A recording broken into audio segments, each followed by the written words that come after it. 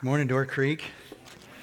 It's really good to be together. If you're a guest here today, my name's Mark, one of the pastors, and we're working through Paul's letter to the Corinthians. Before we get into that, let me just say I had a chance to meet Robert in Liberia and see what Vision Trust is doing with these schools. Salem hadn't started yet, but it's doing awesome work. And I'll never forget the children there who were being fed, who were receiving some vitamins and things to help with their health, that were in classrooms, that were receiving a good education, and also by Christian teachers who were teaching them about the Bible and about Jesus. Very holistic, beautiful, serving families in the community. That's part of who we are as a church and our great privilege. And so I look forward to together us giving a large, generous Advent conspiracy offering for places like Salem School in Monrovia and our partnerships here in the States and then locally right here in our backyard. It's really important. We talk about a contagious generosity where we're excelling in what the Bible calls this grace of giving, and thanks for being part of that. So you probably heard the name Clarence Darrow. If you haven't heard of Clarence Darrow, you've probably heard of the Scopes trial. The trials back in 1925 surrounding the teaching of evolution. I think it was in the state of Tennessee. Anyways, Clarence Darrow talks about an earlier trial in his life when he was just this young lawyer. He's in this rural town, and it's a really fun story. He talks about just the jury selection and kind of looking over the jury and concluding maybe not the sharpest jurors that he's ever dealt with before, but his job would be to figure out, if local customs were right, kind of the sharper, more intelligent person would be the leader of this band of jurors. And so he identifies who he thinks would be that person. And as he's making his case and presenting his arguments, he is just focused in on this guy, trying to win him over. Right? So they deliberate, they come back, and he is just feeling really satisfied that he picked the right guy. So the judge asks the question, have you reached a decision? And he says, Your Honor, we have not reached a decision. In fact, there are two words that were used throughout the trial that we need further clarification on. Well, what are those two words? Thinking this is going to be really tricky. He says the first word was plaintiff, and the second word was defendant. You know what? This is the first service that's gotten it. All right. This is the smart service. I'm working it hard last night going, that was funny. I love this service.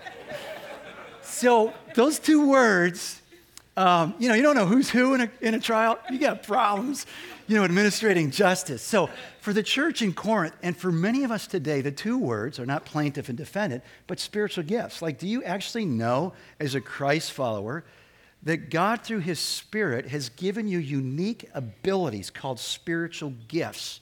Do you actually know what your gifts are? Do you know how they're to be used? Do you know why he's given you those? Do you know what will help you use those in a really constructive way and actually in a way that is not constructive? Do you know what you're supposed to do with these? Are they trophies to display? Are they tools to use? This is really, really important.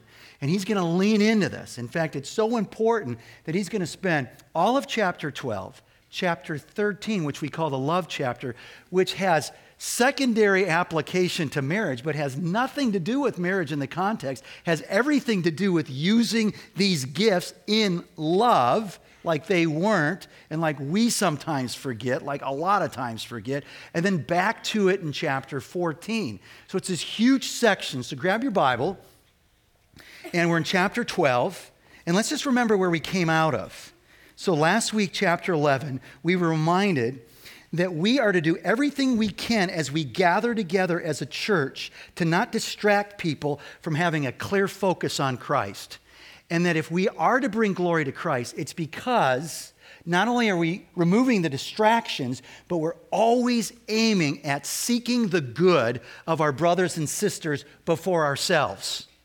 And so remember, the haves, the rich, were trashing and humiliating the poor as they met earlier, however they did it. And they had their little pre-gathering where they actually got drunk as they made their way to the worship service downstairs or whatever room it was in the house. All right, so we get into 1 Corinthians 12. It's kind of an involved chapter. So here's how it's going to break out. In verses 1 through 3, before he gets into gifts, he's going to wrestle with this whole thing about what is the measure of true spirituality. So even in your mind, when you think about a spiritual person, on what basis do you give that person that kind of a title? What makes a person spiritual?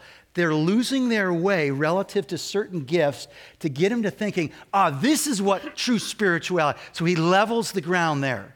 Then he starts talking about the nature of the church.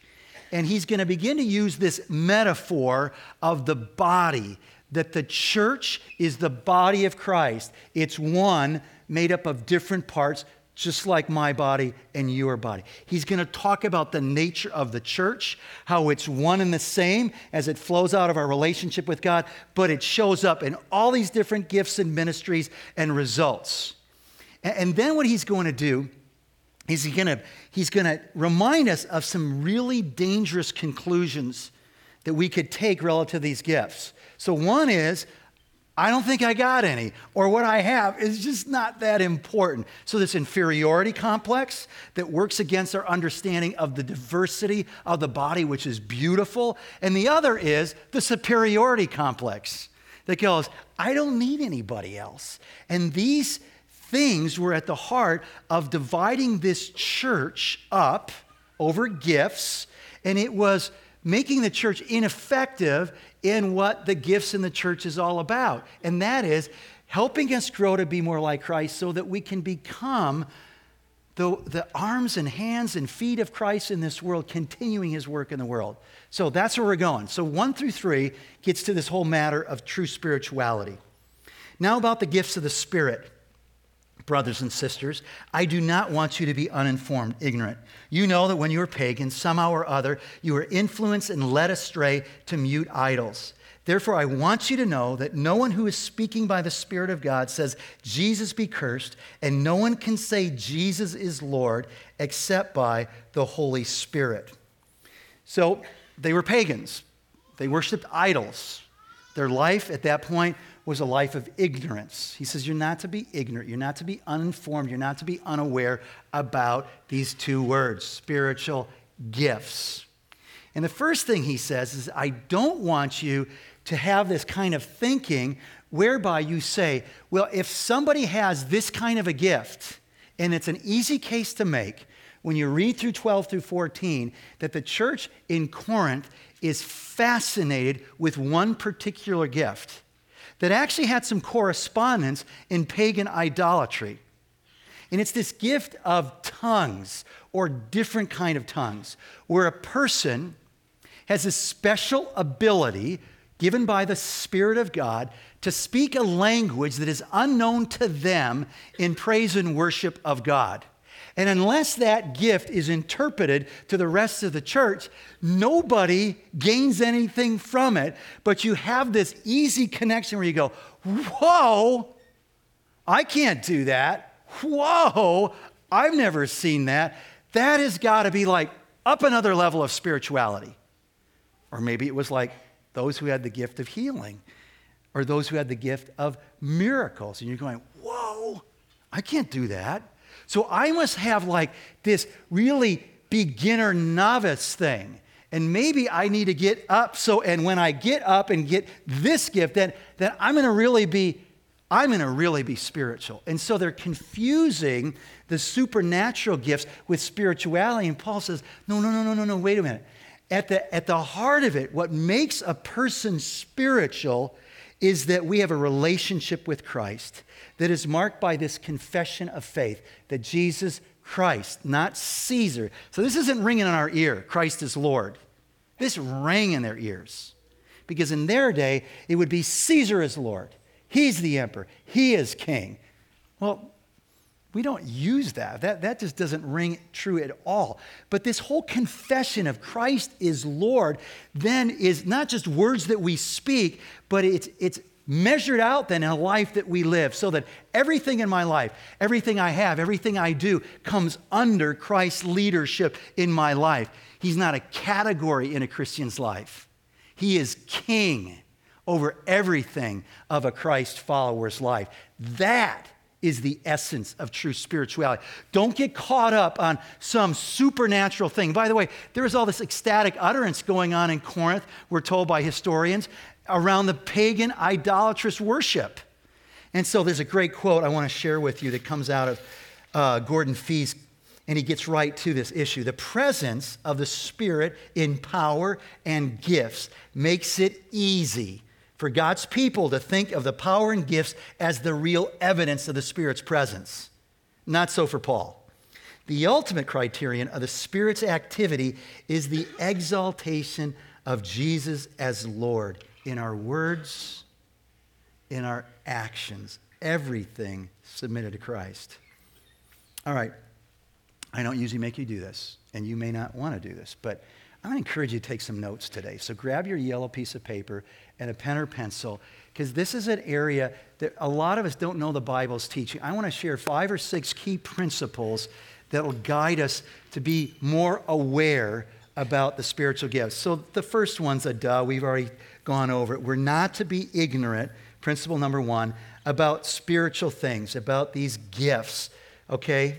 We're not to be ignorant. That's not to mark our lives as Christ followers. We need to understand what they are. We need to understand what ours are and to use them in God-honoring ways. All right, so now he gets into the nature of the church, verses 4 through 6. And what he's going to say here is the church is one, but it's made up of different parts. It's the same, but it's different. And hear those words. There are different kinds of gifts, but the same Spirit, the Holy Spirit, distributes them. There are different kinds of services, of ministries, places to use those gifts, but the same Lord. That's a reference to Jesus Christ. There are different kinds of workings or effects or results, but in all of them and in every one, it is the same God at work. So it's easy for this to happen. If you go, there's a hierarchy within these gifts that are given to God's people. It's easy to think, well, that kind of person in the church must be more important. That kind of person must be more spiritual. And if that's true, we're all trying to be more spiritual, right? And then it's easy for us to start thinking that actually our unity will best be reflected by all of us achieving this great place of spirituality that we've conjured up in our mind, so that it's in uniformity, where we all talk the same, we have the same gifts, we look the same, we may dress the same, we act the same, and we go, that's the essence of unity, uniformity. Actually play it out.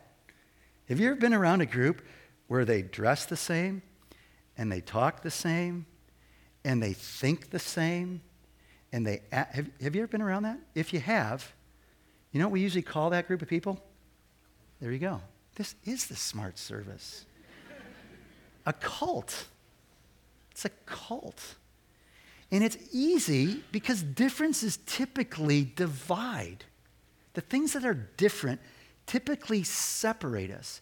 So it seems intuitive to say unity would be best reflected in uniformity, in likeness. And it's not how it is in anything that God has brought up into this world. The things that are beautiful, if you think about that God has allowed us to experience, are variegated. There's variety, there's diversity. And so don't have that thinking, he's saying. It's one church, but it's got all these things that are different. So we have different gifts. We're going to look at those in verses 8 through 10, 28 through 30. Different ministries where we'll use those gifts, and different results. So those of us who played an instrument. Anybody played an instrument? You were in orchestra? You were in band? All right? So remember when you first got the instrument? It was painful. Yeah, especially for our parents. It was painful. So I was a horn player. Man, I made some wild sounds, you know. But after time, right, we could sustain a note, And then we began to read notes, and we could play a line of music. And we got so good that we could play a line of music when someone next to us was playing a different line of music. And then we could play not only within our section, but then there were people that were playing different instruments. And as we got better and better, all these different sounds and all these different instruments playing different notes at the same time under the conductor's direction made one beautiful sound. It was beautiful, right? And people pay lots of money to hear a professional orchestra play beautiful music. We get it. We get that in the sports arena. We get how it works out in our workplaces. You go to a movie and watch the credits and you go, oh my word, I thought it was just like 2 leading actors. And you go, there's been like 5 minutes of credits of all these people that it took to get this one thing produced, this film.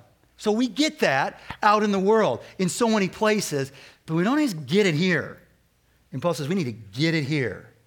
And so the principle number 2 is the church's unity is seen, it's reflected, it's strengthened by diversity, not by our uniformity.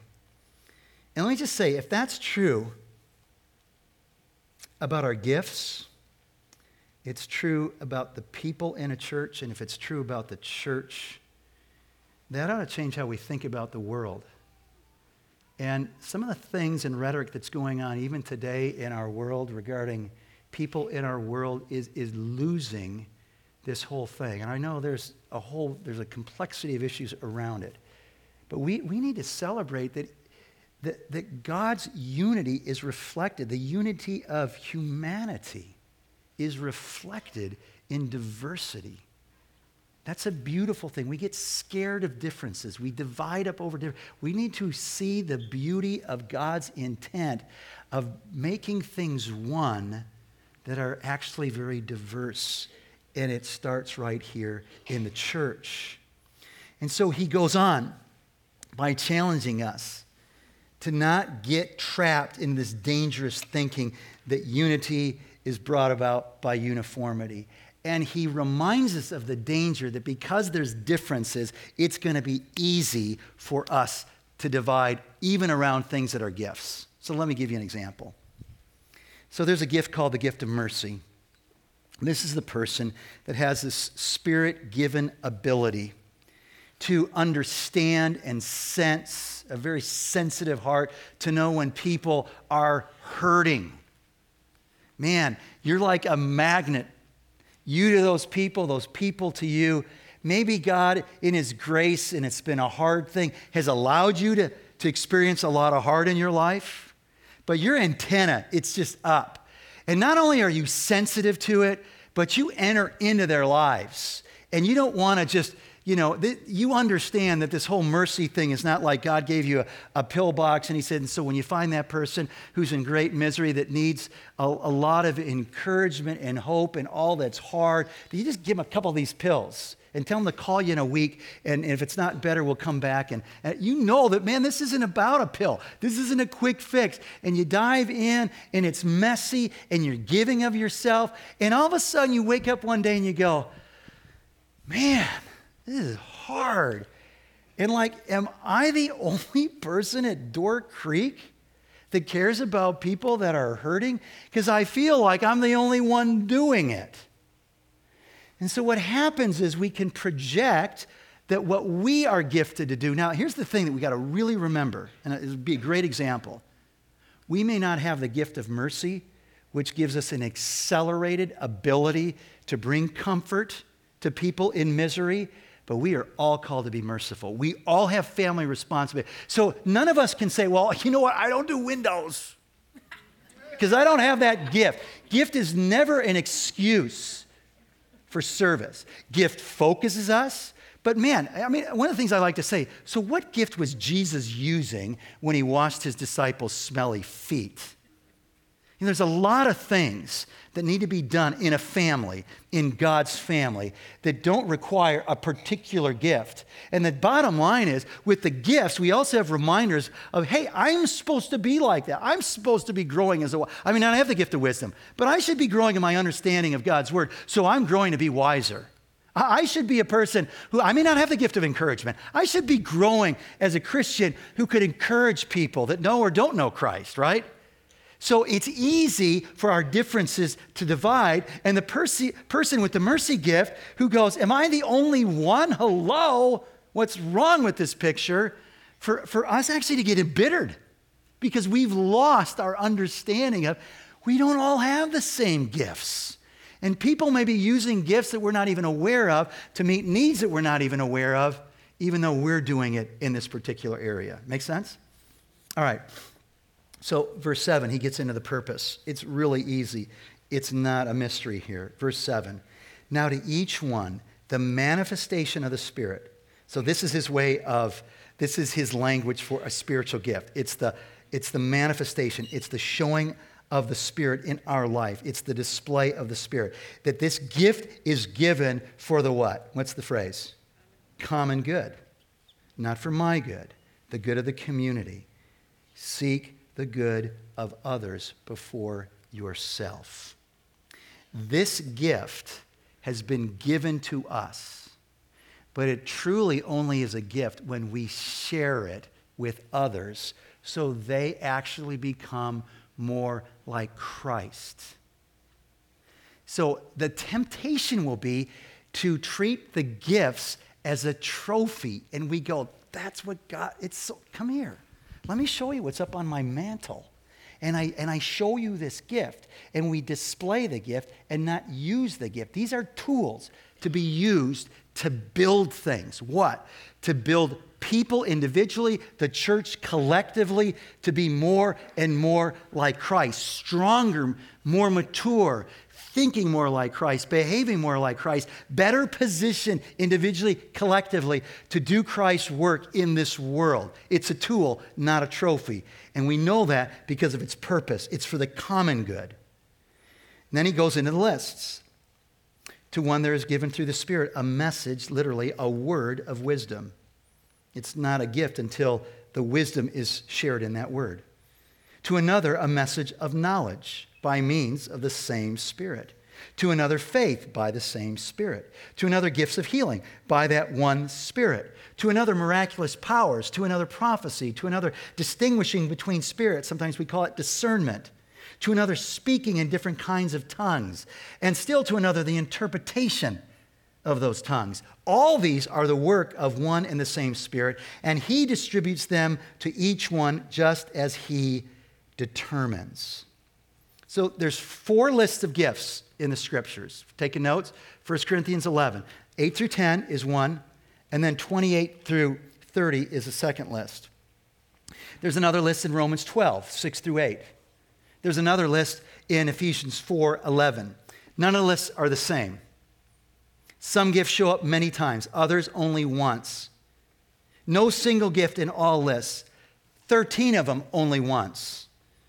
And so most scholars believe Paul's giving us a sample list, not the complete encyclopedia from A to Z of all. It's not the exhaustive list. It's a sampling, all right? And then when he gives us the gift, sometimes literally all we have is like one word. So you'll notice on the back of your yellow sheet, you got it? I've listed out many of the gifts that we're going to run across today in 1 Corinthians 12. So these are my working definitions. Remember what I just said. Sometimes all we have is one word, and we're trying to unpack that in the Scriptures. So one of the things I'm really excited for you to do in your life groups this week is actually help each other get to know what your gifts are.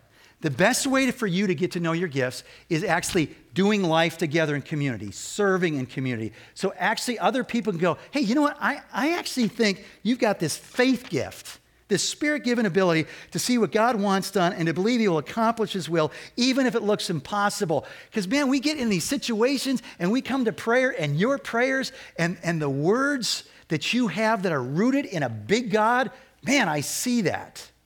And a lot of us have no clue what our gifts are, and this is the easiest way to move into an understanding, is just start saying yes to community, life together, saying yes to places of service that may or may not be in your wheelhouse, but you're just going to try and then listen what people say. Man, I really appreciate how you're always here early helping out. Oh, did he say help? Did she say help? Helping out. Oh, man, I love, you know what? I just got to tell you, you are so encouraging. Oh, I got the gift of encouragement. Man, thanks for caring about people. Oh, maybe I got that gift of shepherding. Man, I love how you never drop the ball and you've got a handle on all the pieces. Man, your organizational abilities just help us keep getting after it here in this ministry. Oh, maybe I've got the gift of administration.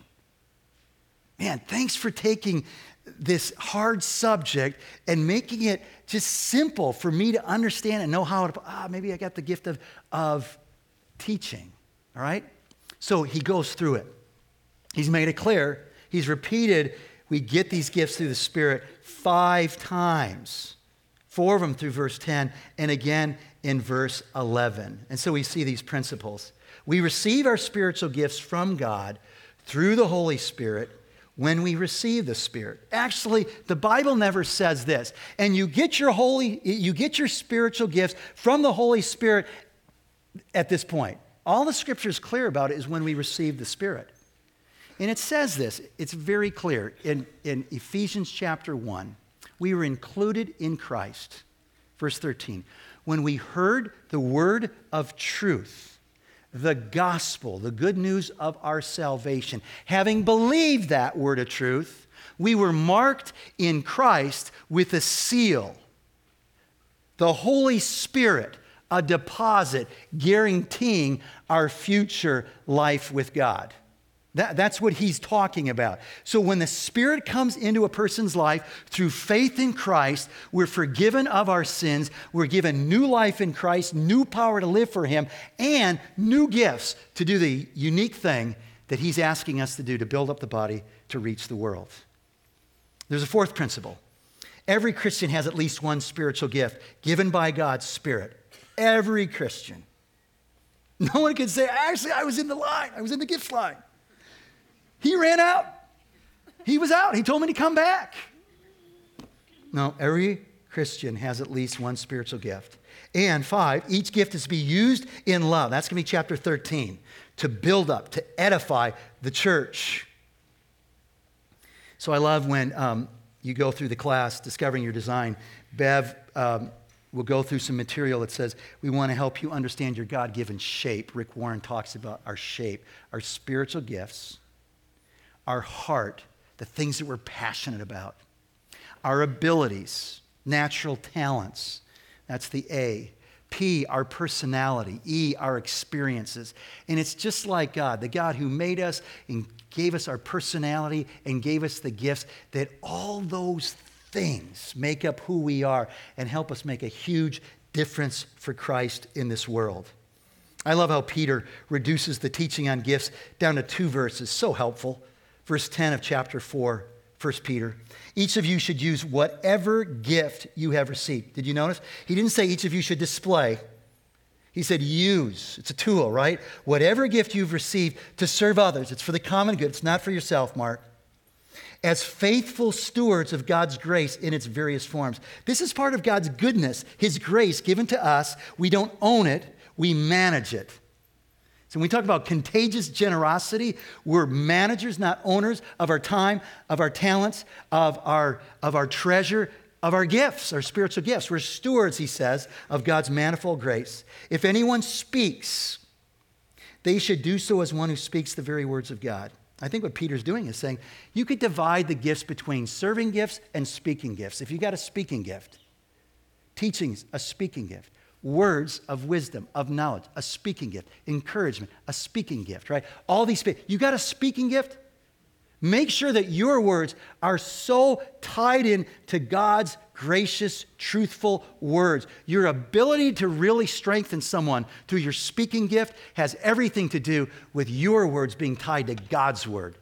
So you got a speaking gift? Oh man, I got to really make sure I'm growing as a person who's understanding God's truth so that I can grace people through my words because they're always connected to God's word. Then he goes on to say, I think there's this serving area. If anyone serves, so helps, administration, leadership is a serving gift. There's many different serving gifts. Mercy, if anyone serves, they should do so with the strength God provides so that in all things God may be praised through Jesus Christ. To him be the glory and power forever and ever. Amen.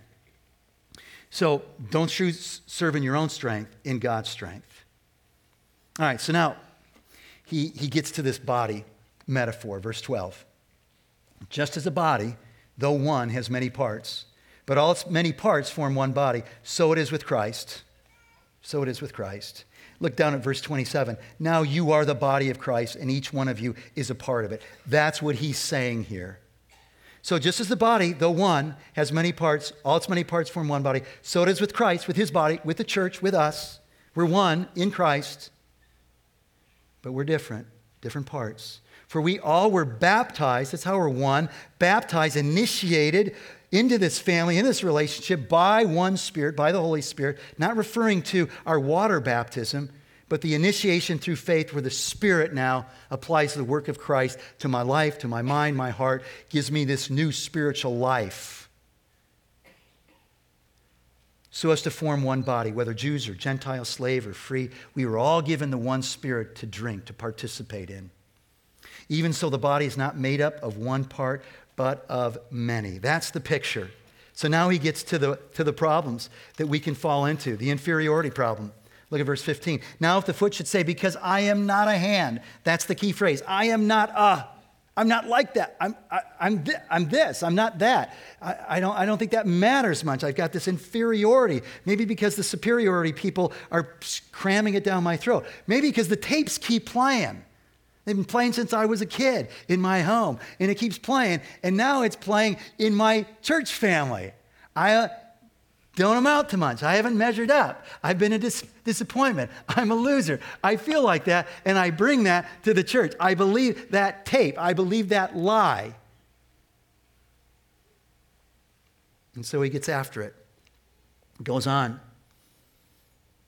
And if the ear should say, because I am not an eye, I do not belong to the body, it would not for that reason stop being part of the body. If the whole body were an eye, where would the sense of hearing be? If the whole body were an ear, where would the sense of smell be? But in fact, God has placed the parts in the body, every one of them, just as he wanted them to be. If they were all one part, where would the body be? As it is, there are many parts, but one body. So we got the inferiority thing. And one of the things is this kind of, it's really attacking this whole thing about the diversity, that actually the body is made up of different parts. And when we say, I don't amount to much, here's what we're doing. We're working against the diversity, which has everything to do with the functionality of the body. I mean, just think of the ridiculous thought of if all we were was an ear. That you were just like a big ear. That is so weird, and it's a little gross to think about. The fact is, if we all had one gift, it would be as ridiculous as thinking that we could function any better than if we were just an ear. I mean, it's crazy. So the body can't function without the diverse many parts. Right? And then he goes on to argue kind of almost this philosophical thing. And by the way, if you don't have the parts, you really don't have a body, not the body of Christ. We may lose a limb, we may lose a part, and we still have a body. But he's saying, actually, this is how it works for my body. That there is no body if there aren't parts. You don't have Christ's body, which has huge implications for people who say, I love Jesus, but I don't need the church. That's not what the Bible says. I actually do need the church. I do need it. Then he goes on to the superiority issue. Verse 21, the eye cannot say to the hand, I don't need you. That's the dominant phrase. I don't need you. I'm good. I don't want to bother you. And the hand cannot say to the feet, I don't need you. On the contrary, those parts of the body that seem to be weaker are indispensable, and the parts that we think are less honorable, we treat with special honor. And the parts that are unpresentable are treated with special modesty, while our presentable parts need no special treatment. But God has put the body together, giving greater honor to the parts that lacked it, so that there should be no division in the body, but that its parts should have equal concern for each other. If one part suffers, every part suffers with it. If one part is honored, every part rejoices with it. So the former group felt like outsiders, inferior. These guys are the insiders. These are the haves. The haves in chapter 11 were the rich. The have-nots, the poor. The haves in chapter 12 are the people with these spectacular gifts as assumed by the congregation. And the have-nots are the people that have these kind of lower class gifts, these kind of ordinary, everyday kinds of things. I don't need you characterizes the problem that's rooted in pride. And there isn't anything in our culture, there isn't anything in our nature that leads us to wake up each day to say, you know what? I need other people in my life. That's just not how, we may know that. We don't usually function. We usually go, I'm going to figure it out. Guys, we are at the head of the class of this. I'm just going to figure it out. I don't want to bother. What do you mean we don't want to bother? Well, we don't want to show that we actually do need other people in our life. And yet we know, especially us men, we know. Because we sense this disconnect and we long for connection with God and other men. Because actually that's how we were created. And so this I don't need you is rooted in a pride, and it's working against the unity of God's Bible, of God's word, his body. And it's complete overlooking the fact that the things that we aren't aware of are actually indispensable, he says. They're essential. So has anybody lost a body part that you didn't even know you had, and when you lost it, you found out, oh, it was like really important? Or you've had a thyroid thing, and you've maybe heard about it, but it's just this little thing, and you didn't know, like, oh my word, when that thing goes crazy, that like affects, has that ever happened to you? So I got my first lesson in '89. I'm about to go on a mission trip to France with about 20 plus students and adults. And I was sick all of June. Oh man, I was sick. I just thought it was stress. I just thought maybe my colitis had kicked in. And there's a couple times right before we're to leave, we're in the middle of the night, I wake up, I am so sick, I say to Lori, I think you got to take me to the emergency room. And then like a minute later, it was gone. And I go, oh, false alarm, I'm good. I'm okay. Oh, that was weird. What was that? And then it happened a second night. And so she's talking to her friend Susan, whose husband Larry's on staff, and Susan is a doctor. And Susan says, Laura, you got to tell Mark to get to a doctor before he goes overseas. There is something wrong. So I go to the doc, and he starts poking around on my abdomen, and I'm embarrassed when all of a sudden what hurt everywhere really hurt on my lower right side. And you guys know what that is, right? Because this is a smart service. What is it? I knew it. All right, so appendix. So if you've never had this, let me give you a quick tip. It doesn't hurt so much when you're pressing it as when you let go. Then you know, okay, that's probably an appendix. So anyways, the guy says to me, look, we're going to run tests to confirm it tomorrow morning. If you got one of those spells again tonight, just come on in. Well, it happened. Lori brings me in. I meet a resident who does the examination, and he says, the one thing I can tell you is you don't have an appendix problem. I said, well, you know, buddy, I got a test in the morning, and I don't feel like driving a half an hour home. I'm just going to stay here. The next time I saw that guy, I was on a gurney going into surgery. And he says, what happened? And I said with a smile, my appendix. So I come out of surgery 2.5, 3 hours later. So an appendectomy is supposed to be taking like 20 minutes. So the nurse comes out and says to Lori, Mrs. Myfair, you almost had your marital status changed. Like, nurses, are you trained to say stuff like that? So they went in, and this little appendix, this is supposed to be as big as their little finger, was as big as an orange. They cut me wide open, 47 staples. And they pulled out not only appendix, but 3 feet of intestines that had wrapped around it to actually protect my body from this further infection. And when they cut out 1.5 feet on one side, large intestine, 1.5 feet on the small intestine side, they took out one of those indispensable parts that I didn't know I had. It's this little valve. You'd be happy you still have your valve. My life is forever changed because that's an indispensable part. I didn't know I had it. I didn't know how to spell it. I'm still not sure if it's called the ilium valve. It's something like that. And you need it, and you'd be glad you have it. He says that's how it is in the body. They're indispensable. And so you have this superiority because you're categorizing the gift, and you've got this pseudo template of what is true spirituality, and you don't understand. For you to live out your confession of faith and grow to be more like Christ in this world so that all that you're doing is, you need that part because you don't have that part. And you don't have that part, you are not going to live out your profession of faith in me in this world. It's indispensable. And the things that are honored by men because the gifts are presentable and they're public and they see them like you're seeing me use a teaching gift right now. Listen, the Bible says this, that God gives greater honor. This is so cool. For those of you slugging it out in the trenches and you wonder, does anybody even know what I'm doing around here? God does greater honor. And because of that, he says, hey, Mark, everybody else, special honor to those things that are indispensable, so easy to overlook. How elevating is this, our relationships together and the mutual concern where we enter into our sufferings, each other's sufferings, and we enter into our joys. And I can't wait to see you grow in your life groups, in your ministry teams, to do more of that and to identify. So what's keeping us from doing that? To actually having that kind of deep relationship. So he ends in verse 27 through 31 by listing out a few more gifts and leaving us with a charge to build up the body in love. Now you are the body of Christ. In case we haven't caught his teaching here, each one of you is a part of it.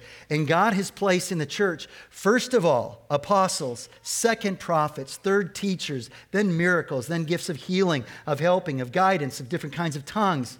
And then he lists all these questions. This is cool about the Greek language, the original here. You can actually write a question that anticipates the answer. And the way it's constructed, it all expects the answer no. So I'm going to just add it in as we read it. Are all apostles? No. Are all prophets? No. We don't all have the gift of prophecy. Are all teachers? No, we don't all have the gift of teaching. Do all work miracles? No, we don't work miracles. Do all have gifts of healing? No. Do all speak in tongues? No. Do all interpret those tongues? No. Now eagerly desire the greater gifts. And yet I will show you the most excellent way. The most excellent way is chapter 13, the way of love that they had lost. And the greater gifts are the gifts that do the greater good, the gifts that edify. What did I say? I think they were fascinated, preoccupied with the one gift that I can identify in the whole New Testament that if it's not translated, cannot edify anyone beyond the person with the gift. That's why we encourage the private use of that gift at Door Creek. And so he says, go after the greater gifts, because those are the gifts that build up the body that help us do the work of Christ in the world. So live out your profession as you identify your gifts and use them in love, developing them, helping people to be more and more like Christ. Let's pray.